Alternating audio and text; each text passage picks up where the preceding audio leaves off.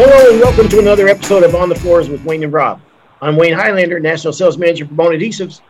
And I'm Rob Johnson from Bona Training. And this is part 2 of our 4 contractors and 4 questions. And today I'm excited to have Sean James from Santa Cruz, California. Sean, introduce yourself and tell us a little bit about your background. Yeah, I'm Sean James out of Santa Cruz, California with SJ Hardwood Floors. Flooring contractor, specializing in sand and finish, repair, some custom install when I can get it. Trying to steer away from the mass install work and just focus on quality.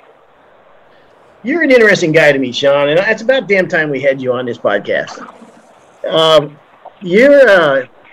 kind of like your style a little bit, man. First of all, I know that you're a damn good craftsman. I know that's important to you, and I see you, the work you do on social media, and we've talked many times. And so I know you're in a punk rock band, right?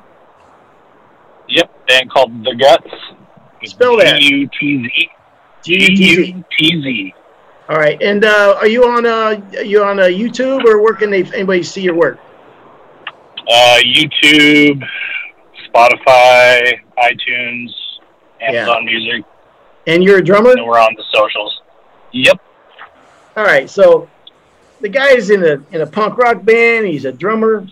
I mean, that takes a hell of a lot of discipline, more than I think most people realize, man. I've listened to your music, and I liked it a lot, I have to say, man. It's pretty cool. So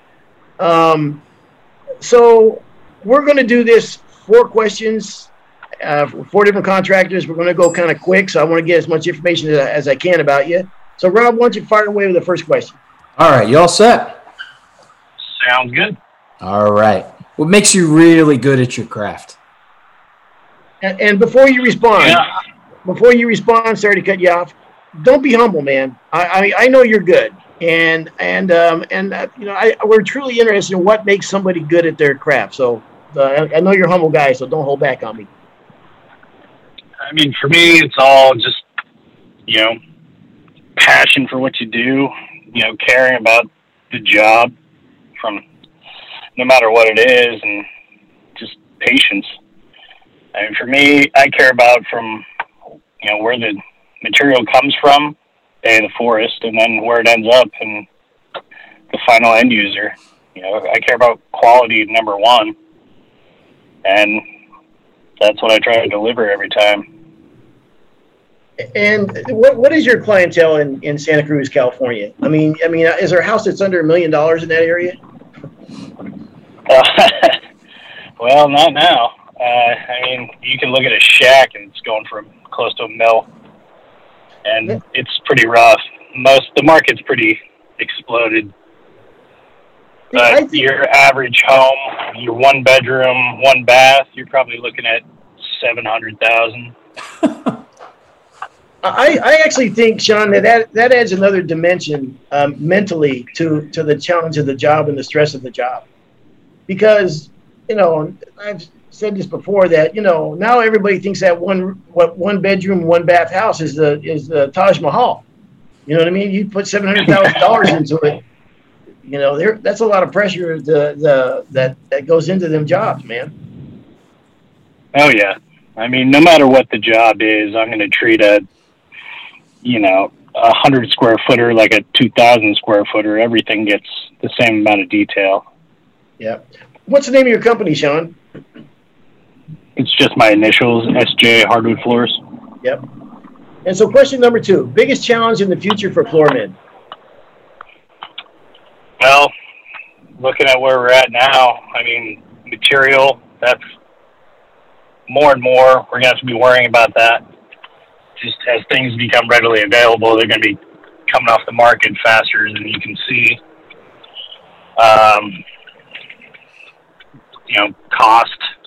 Cost is going to go up, and it's going to stay up for a while.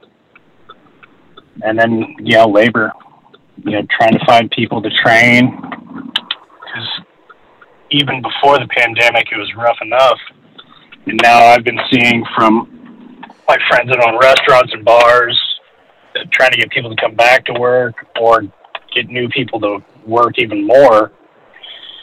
it's rough because people have figured out, hey, I can live off of bare minimum, and that's fine with me. I could work 20 hours a week and still pay my rent and barely live and be fine with it, as opposed to wanting to save and grow and, you know, invest in something. People just want to do the bare minimum. So that's going to be a struggle. You know, let me ask you a question. Well, hang on wait, no, let me ask him one. Okay. Let me ask him. It's my turn. Go get a drink of water or something. Okay. Talker you are. Hey, what gets you more chicks? Being a great floor man or a drummer? I mean, I'm a drummer. I'm not really going to get any chicks, man. I'm lucky enough I got my wife.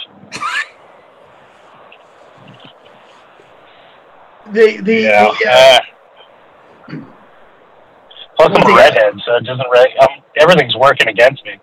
I was going to say the same thing, man. Oh, yeah. You got the Highlander curse. He's a fellow redhead. Oh. Yeah.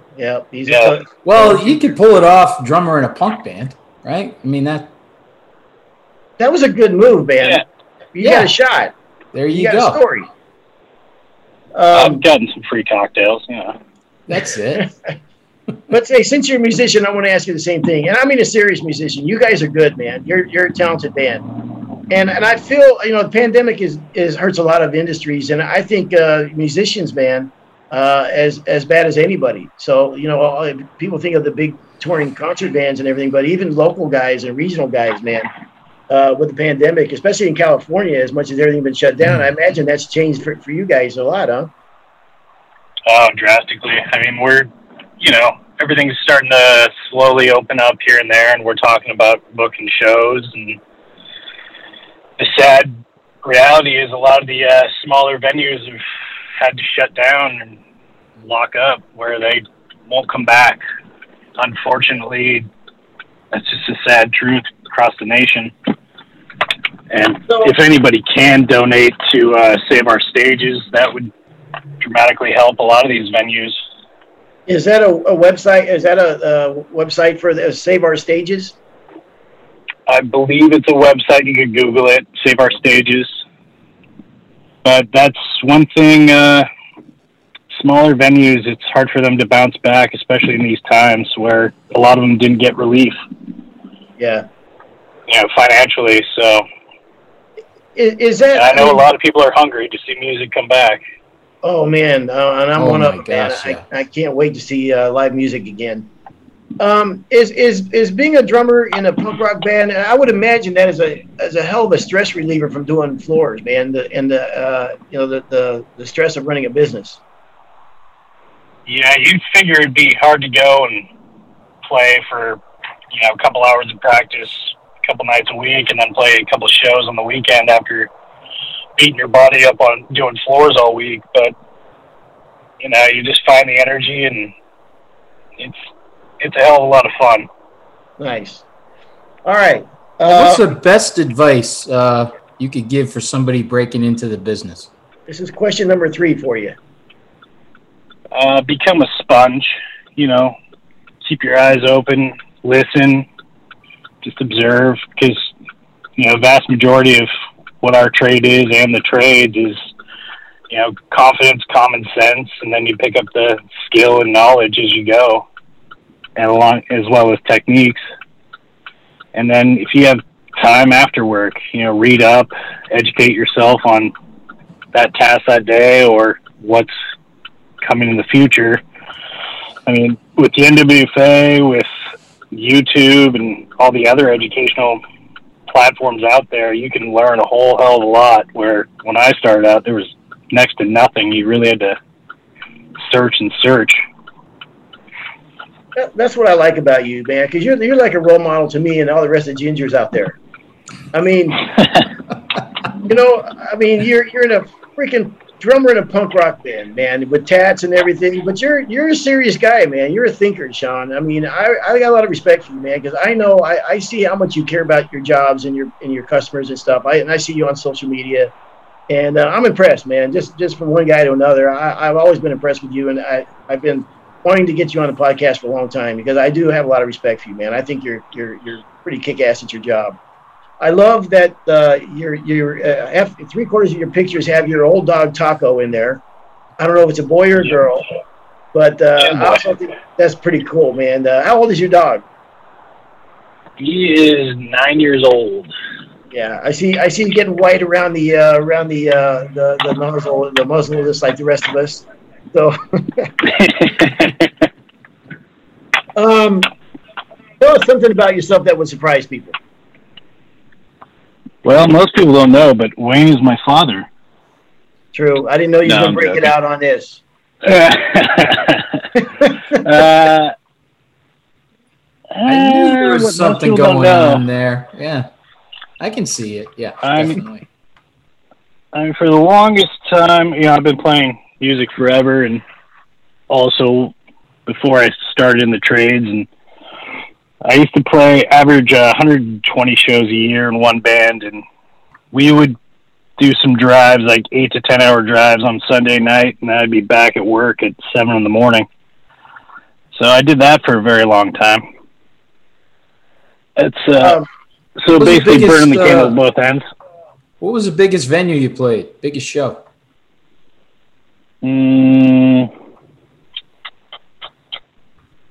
Probably 500 something people. Yeah, about 5 to 8 cap. It's a big show. Yeah, I mean, some of the other shows, it's hard to say. There's alcohol involved. So would we still be able to hang out and at night and listen to Johnny Cash? Oh, yeah. So, yeah. I saw your top 10 albums, man. I saw you throw in Folsom Prison Blues. Oh, it's a fantastic album. Yeah, yeah. Who are maybe some of your role models that you looked up to in the industry as you started along in the trade?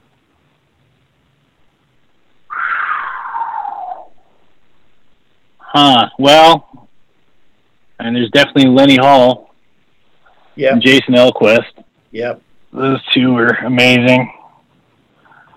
I put them on my list as well. I live in such a small area. It's so hard to really.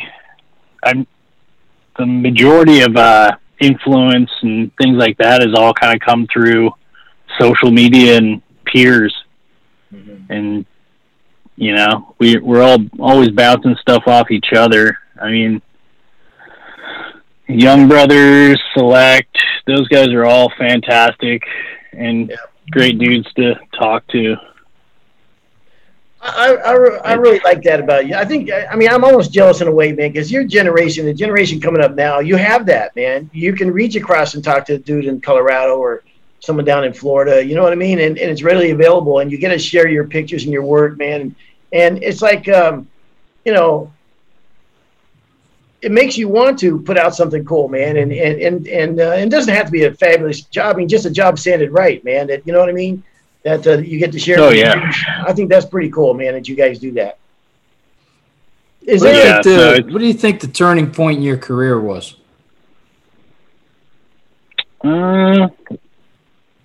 When I became an NWFA certified member, and then moving on from there, and then starting to go to Bona trainings. I went to my first Bona training up in Kent, Washington, 7 or 8 years ago, maybe longer. But yeah, I had to fly to go to a training then, and now they're readily available in the area. But yeah, it was fantastic. I got to meet a lot of cool people, pick up on some other techniques. I met the infamous Eric Peterson and also Zach Clavin. Yep. I did great people. Yeah. Seattle's a cool place anyhow to go and hang out. I don't know if you guys played any shows up in that area, but I love Seattle. A nice night like that. We were up there right before the pandemic on tour. It was a lot of fun. Wow. We all have tough days in this trade, and days that, like, man, just you get beat up, your body gets beat up, and maybe things don't go your way. When you have days like that, Sean, man, how do you power through those? Well, the important part at the end of the day is to leave it on the job. I mean, you get those annoying customers that try and call or text you late into the evening, 10 o'clock, I've got an issue with my floor, blah, blah, blah. And you just kind of have to tell them, look, it's an inanimate object. Leave it be. If your house is on fire or, there's a flood, you're calling the wrong guy. You got to call somebody that can actually take care of that. Mm-hmm. End of the day, it's rough to leave it all behind you and deal with it the next day, but you got to try. It's a bag of bricks, man. Set it down and walk away. Yeah, I mean, we all wake up in the middle of the night, 3 a.m. with those worries of what we got to get done the next day, or it sucks, but you got to find a way to leave it there. You also talk about you flew up to Seattle to go to that school up there, and you've gone to a bunch of NWFA schools, and you're doing this on your own dime, right? I mean, you own your own business. Oh, yeah. You're an entrepreneur. So why? What are you getting out of it, Sean, and what compels you to do that? Education, develop, skills and techniques. Mm-hmm. Because, it all, it started out for you guys, 3680 poly, good to go. Where, the stuff we're able to produce now with the machines available and the products available, you're able to get a piece of furniture, a giant piece of furniture for somebody. Yep. Absolutely. And we used to say it's amazing. In the old days, they'd say, it's not a piece of furniture. You can't expect it to be blah, blah, blah. Not a piano. Not anymore, man. These guys are putting out some phenomenal tabletop type finishes, man. And with the introduction of European oils, craft oil especially, and what you're able to do, you're able to give somebody a floor that's going to age like a pair of boots or really nice leather belts or something, where it's just the patina is just going to keep getting richer and richer, where you might not even have to sand that floor. Yeah. It's amazing. Are you a first generation floor man, and how did you get into the trade? Yes, I am. I started out in the trades, foundation to finish in my early 20s. And then the recession hit, and I had to scramble to find someone to work with because I got laid off. And then I ended up finding a flooring contractor here in Santa Cruz to work with, Andy Orgain. And from there, I was just hooked. It was extremely hard work in the beginning, but using those old machines, the old American 12 and Clark Edgers, and then just kind of researching and finding other tools and looking into the ergonomics of things. Major things that help are stretching every morning, staying hydrated, that kind of stuff. Icing at the end of the day if you can. Yeah. I think that's Sean, man, I appreciate it very much. Thank you for being on the podcast with us. We really glad to have you on again. Follow you on social media, man, and I see the kind of work you do, man, and I got a lot of respect for that. So thanks again, and thanks for making the time. Well, thank you, guys. All right. Have a good one, man. Yeah. Yeah, you have a good one. Okay. Bye. So we go from California, Santa Cruz, California, to the West Coast, all the way down to Tampa, Florida on the East Coast. Our guest with us today now is Corey Cathcart. He's president of Integrity Floors in Tampa, Florida. Corey, tell us a little bit about yourself. Get to enjoy the beautiful west coast of Florida. Most of our projects are on the beach or real close, so we get beautiful views. Humidity is always a challenge as far as wood floors go, but been in wood floors since 1995. Have a great crew, mixture of sand and finish crews and installers, all full-time employees, full-time bonus certified craftsmen. So honored to be in this profession, something that I love, and appreciate the fact that I get to do something that I do love. Before we get to the 4 questions, I know you, looking at your website, you work with a lot of renewable and sustainable materials is a big part of your company's heritage, I guess. And maybe talk in the protecting the forest for tomorrow. You want to talk about that a little bit? Sure. We try to work with domestic mills whenever we can. We try to consider, the best way to produce a floor that's going to last lifetimes, how it's processed, where it's processed, the value that it's going to add to a home or a building, and try and find ways outside of the mainstream than putting logs on a boat to end up halfway across the world only to be turned around and processed very inefficiently and then sent back across. Oh, I like your style. And I see that you do work on contemporary urban floors to preserving 19th century ballrooms, and you guys take a lot of pride in your work, and your portfolio is pretty impressive, man. Thank you very much. Coming from you, I certainly have honored your work, and I appreciate that. And we feel lucky to work where we've worked. And Tampa's not a very old city, but parts of it we've been able to work on between the University of Tampa, which was parts of it were built in the late 1800s.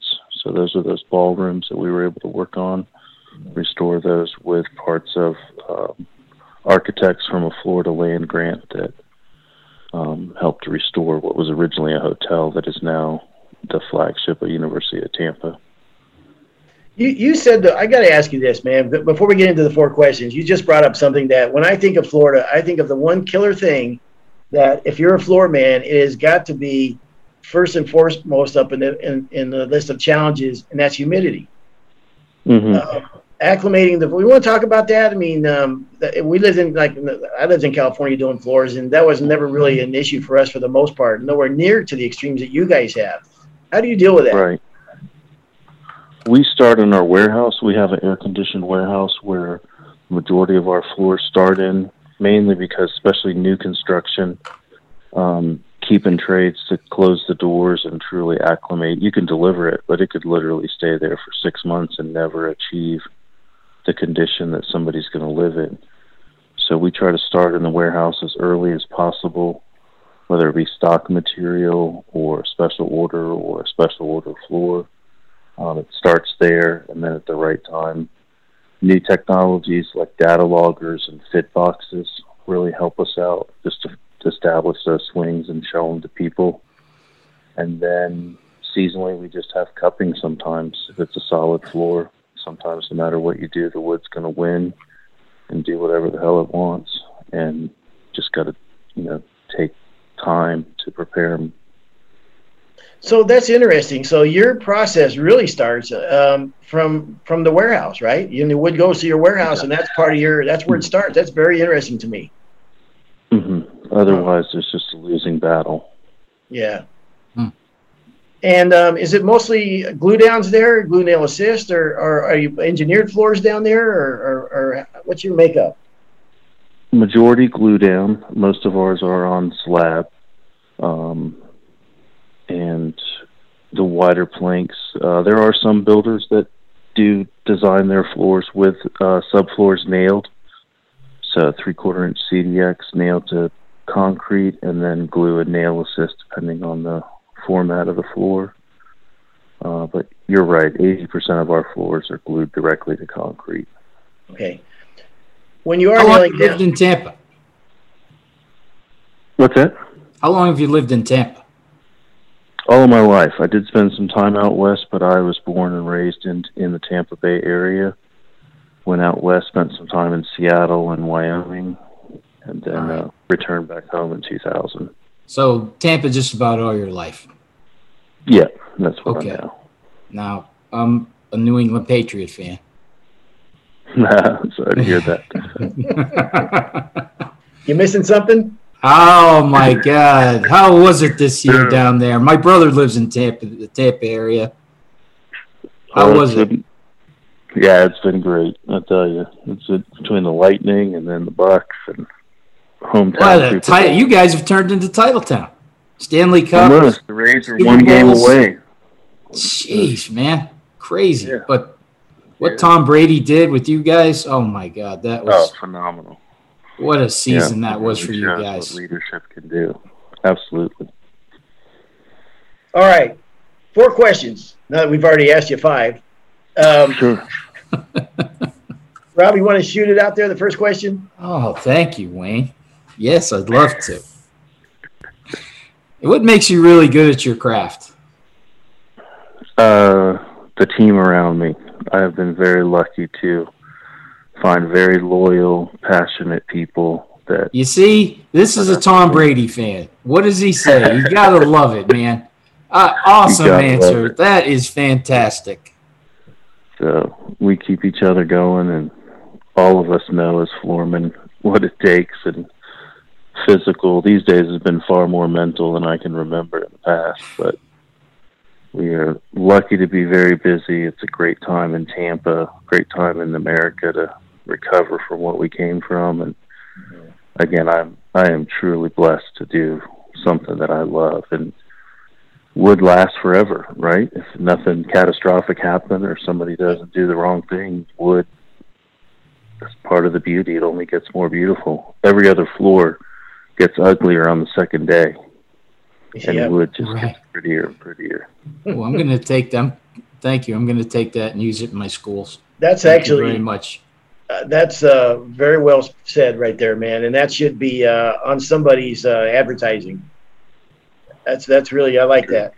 That is perfect. So this is supposed to be 4 questions, and damn it, I just want to. It's going to be more than that because anytime you talk to another floor guy, he just brings up so many other questions. How did you get into this trade? And are you a first-generation floor guy? I am a first-generation floor guy. I was living out west. I came home to visit my family, and my aunt was getting floors installed in her home. At the time, wood floors were not very common in Florida. It was 1995. And the guy who was halfway through her house, she was getting installed in her entire house, he was halfway through, his helper quit. So she called me and said, "You're on vacation, my house is tore up, and this poor guy has no help. So you need to come over here, help your aunt out." So I went over. I was in the concrete trade at the time and thought, this is a hell of a lot better than stacking forms and flattening slabs, and had an understanding of concrete, so that kind of helped see the highs and lows. And then really never left. I went back to Seattle where I was living and found a great floor company out there to learn from, and then just never got out of it. So I think the sawdust got I'd always liked wood, but wasn't a finish carpenter, didn't have the patience, and this allowed me to work with wood but not have to be as finicky as a trim carpenter. So question number 2 in our official questions. Biggest challenges for floormen today in the trade? This week feels like material supply. It has been labor for a long time, but we've just tried to be patient and grow when the right people come along. So I would say the challenge is just time, taking the time to do it right, not getting swept up in the moment of, it's got to be done so we can move in on Saturday. Mm-hmm. And the guys are still painting the walls above you. Yeah. And how do you do that when you're faced with that kind of pressure, when everybody wants it done right now, and everybody's the contractor, the general, he's got his schedule, the homeowners have their schedule. The right way to do it, as you said. You start with the wood in the warehouse, acclimating it. That the wood also has a schedule and it doesn't care about us. So how do you manage those conversations? We have a strict timeline that we stick to, and if it goes too far outside of that, we either have to pull off the job, which is not easy and not friendly to do. We have had to do it. But we really just start managing expectations from the beginning, and we stake out our ground, and majority of our business is repeat contractors and homeowners, so they know how we operate. And we just stick to those commandments that keep us, we remind the people, this is why you called us. You hire us not for what we do, but for what we know. And if we're not able to do that, then we're just going to be like everybody else that they passed up on. That is a really good point, man. I mean, that is also a really, really good point, is that you hired us for what we know. I mean, that's why you hired us, because we do things the right way and everything. And if you're asking us to do anything counter to that, that's not our culture, you know. And I think it's smart to have those conversations open like that. So yeah, I like your style. Yeah, we all got that call, right? I just need a quick job. We don't know how to do a quick job. There's no such thing as a quick job. Hey, what's the best advice you can give to somebody who's breaking into the business? Stick with it. It's a hell of a ride. You will love it. You will hate it. You'll never get away from it. I think it allows respect and creativity, and it's up to you. You know, it's an open field. Somebody hands you the bat, don't give it back. Just keep it, and you know, if it's not what you love, don't do it, because it will bust you and break you down. But if you love it, there's no better place in the world to be.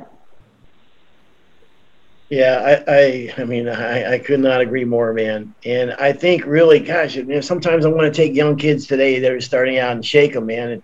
And the opportunities now in this trade are amazing, man. There is, I don't care what happens as far as other floor coverings or whatever, there is always going to be a place for a guy that is a damn good sand and finish guy, a guy that knows how to install. Technology.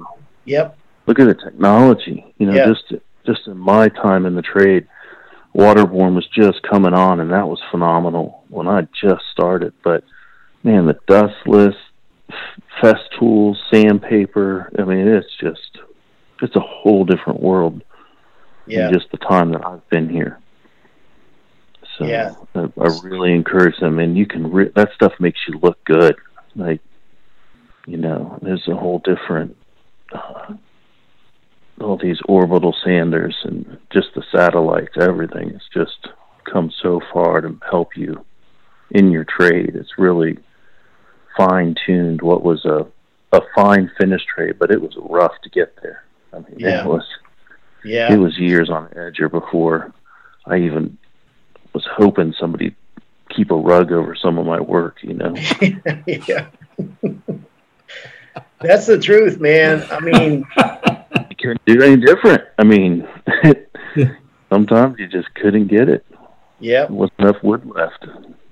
You know, I've said, you know, many times back in the day, all we had against the whole world, didn't matter what the layout was, didn't matter anything. We had the buffer, the big machine, and the edger to make that. You had to be a stud on all three of those, man. And now with the planetary type machines that are out there right now, the game's changed, man.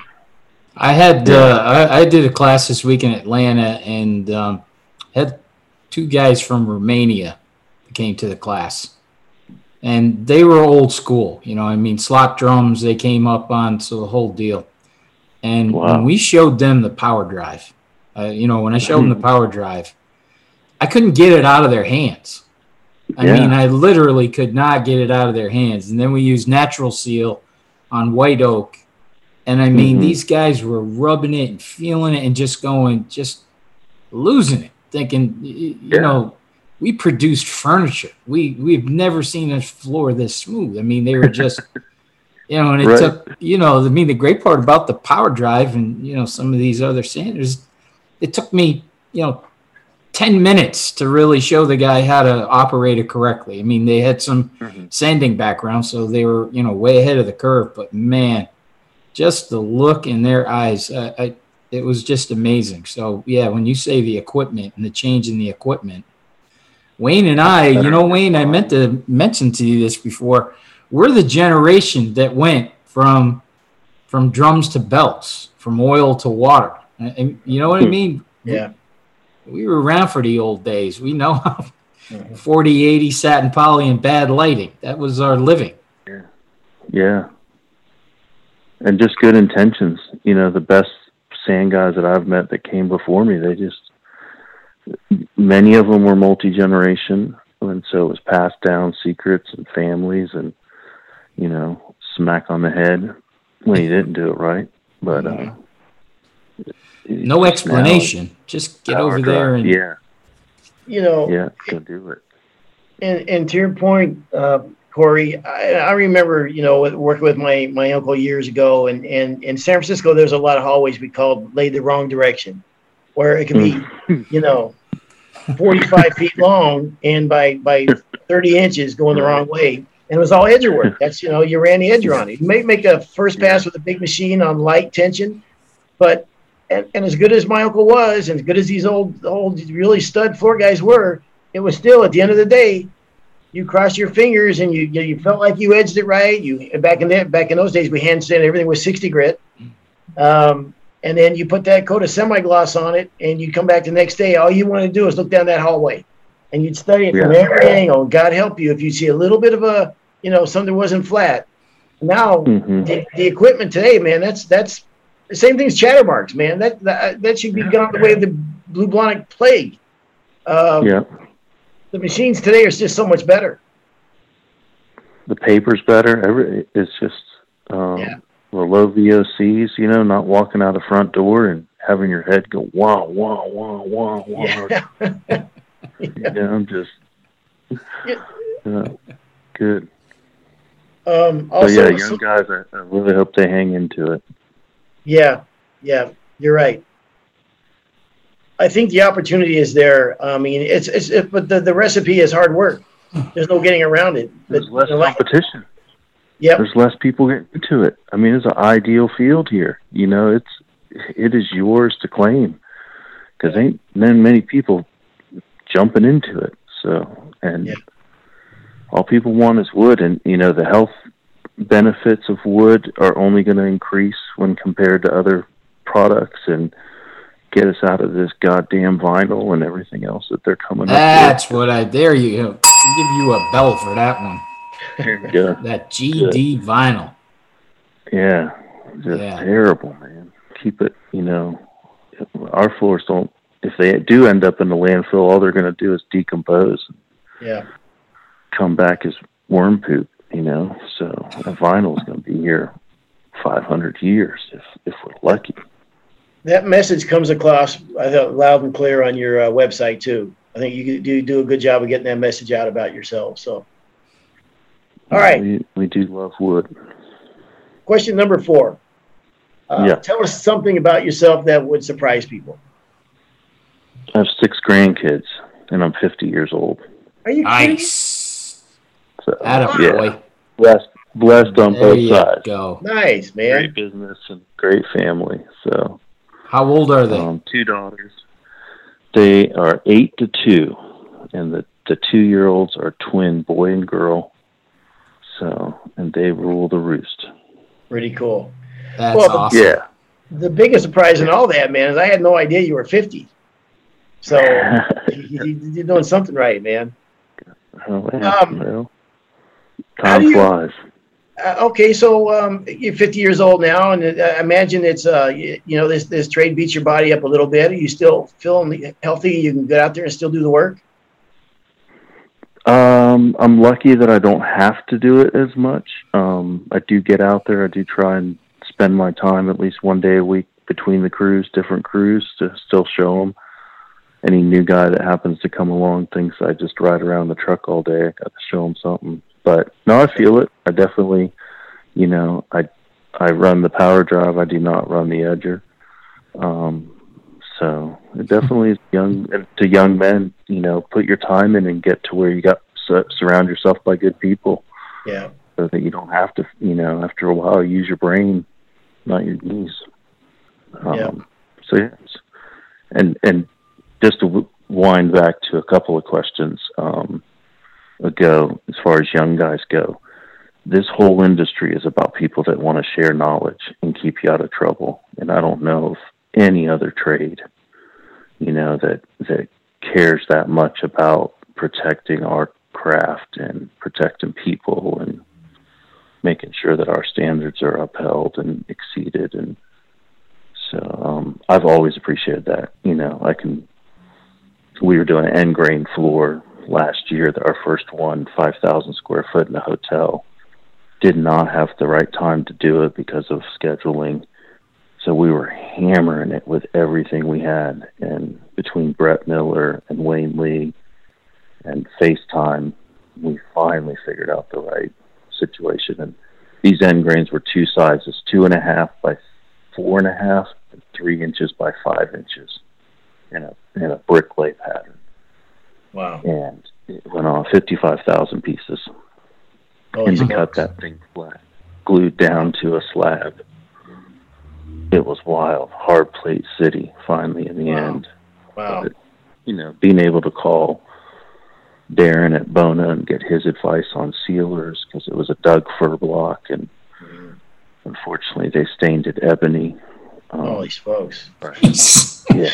We'll talk about some stain dropping to the bottom and coming back to the top. Coming back up, yeah. All them vessels are straight up. So instead of freaking out, we had people to call. Yep.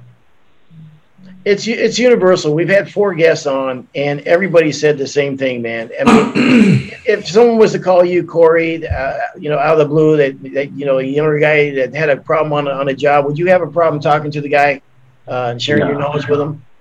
Absolutely, would be honored. And we've shipped people tools, we've shared any secret, and that it comes back. It's not even just bragging rights. It's just to make sure that we're represented across the world as the trade that we are. I can't tell how impressed I am about that, and that everybody said the same thing, and we all feel the same way, and it's universal, and it just tells you how the quality of the character of the people in this trade and how much they care about it, like you said, man, and they want this trade to go on, and the craftsmanship to be there, and I don't know another industry that's like that, man, that would do that would be so willing to help somebody, and that someone would think, oh, he's a competitor. Let me ask you this: do you ever worry about your competitors? No, we talk all the time. Yeah, we keep each other in line, and that was one thing. The first guy that I worked for out in Seattle said, "This is a race to the top, not a race to the bottom." Mm-hmm. And beautiful. That's an awesome piece of advice. Yeah. Awesome piece of advice. If anyone's sanding floors for $2 a foot out there, stop it. Yeah. for heaven's sakes, man, do yourself a favor. Yeah. It's too freaking hard. We don't have to get fat. Everybody's fair, but you do it good. There's value to it. You got to, the return on investment is because it lasts forever, and our work is there to show it. So if you put in the extra effort, you'll get the extra nickels. Now, the first time I seen that hands, I don't want to say this. The first time I seen that kind of camaraderie on that level was when I was in Pittsburgh with the contractors there. And about 6 or 7 different contractors go out to dinner all the time.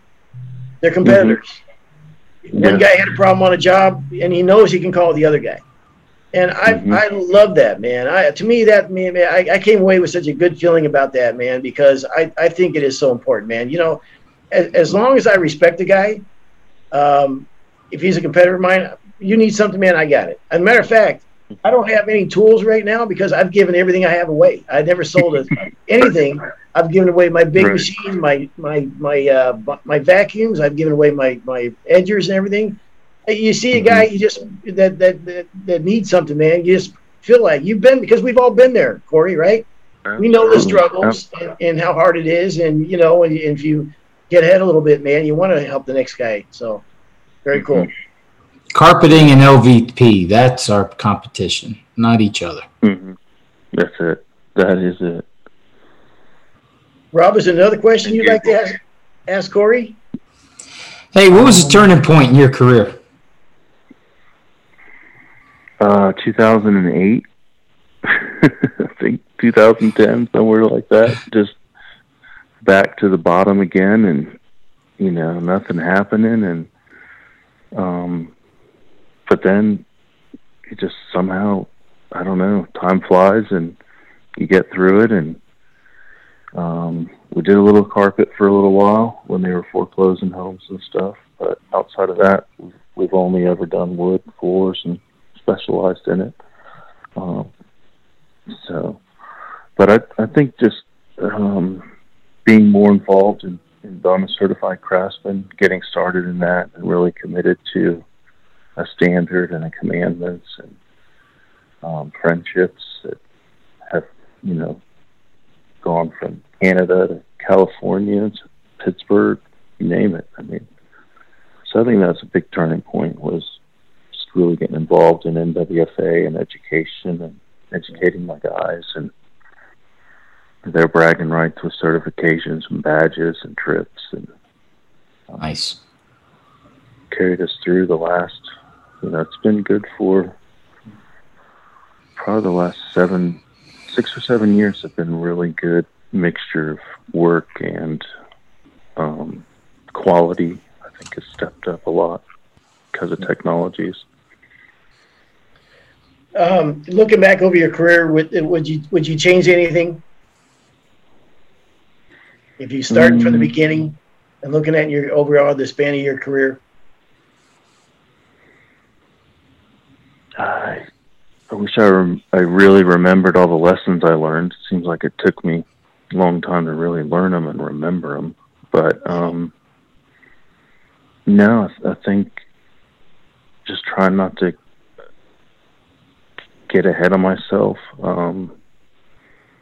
Rushed it too much for a while, just afraid of the phone not ringing again, and then you kind of figure out your stride, and they're going to call you. If you do good work, people love to show off their homes, show off good work. They appreciate it. So, yeah, the thing about this trade, man, is every lesson comes at such a hard price, right? I mean, the things that you learn along the way, they're hard lessons, man. I mean, the things that you do something on a job, you go, don't do that again, man. That didn't turn out the way I wanted it to turn out, man. I can't, every one of those lessons, every single one, man, they're hard fought lessons. Usually sinks in after the third one. Yeah. It seems, I was going to say, it happens in threes for sure. Yeah. That fourth one. So, started writing checks. So owning a business is tough. I mean, do you have any help in that, or you're by yourself, or as far as running it, or how does that work? My wife has great support. Lavette has been with me through this wild rodeo, and she sees me leave early in the morning and get home late at night, and patient and trusting, and knows that I'm doing what I love, and she knows most days I'm happy, so wouldn't want to do it without her, and I appreciate her just trusting that it's all going to work out somehow, and it does. Very cool. Right on. Well, when I was talking to Graham Blue, our territory manager down in that area, your neck of woods, and I said I was just talking off the cuff with him. I said, we're going to do a podcast, and we're going to get 40 guys, and he goes, "Oh, look, you got to get Corey Cathcart on there," and I said, "Yeah, cool. Okay." And he goes, "No, dude, I'm serious. You need to get him on here, and I'm going to give you his information right now.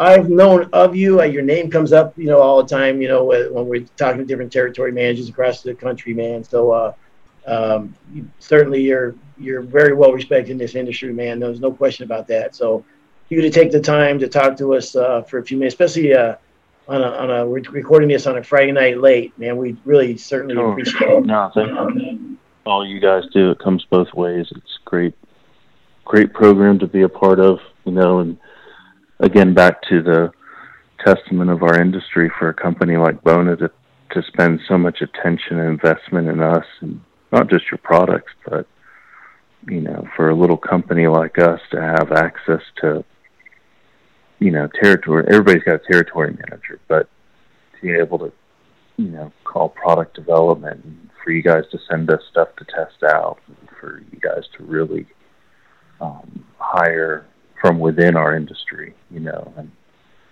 so it's highly appreciated. All my guys, Mike White, Dave Rochelle, have all been through the program. Darren, Benji, all those guys call Mike different times, and it's pretty cool to be standing on the floor and get a call from Denver. Hey, what do you think of it? What happens when you roll this out? What happens in the humidity? What's the glue doing these days? Here's a new bucket at 851. What do you think? So it's cool to be a part of that development, and we greatly appreciate it down here. Well, thank you, and believe me when I tell you, it's mutual. And this whole country, or this whole business, is made up of small companies for the most part, man. And that's the backbone and blood of our industry. So it is. Thank you very much, Corey. I'll let you go. Thank you. And it's been a super pleasure for us, man, and an honor. So thank you. Cool. Thank you. All righty, man. Keep up with the young guys. Let's keep pushing them. Talk to you down the road. Thanks. Talk to you. Thanks, man. Y'all have a good one. See ya.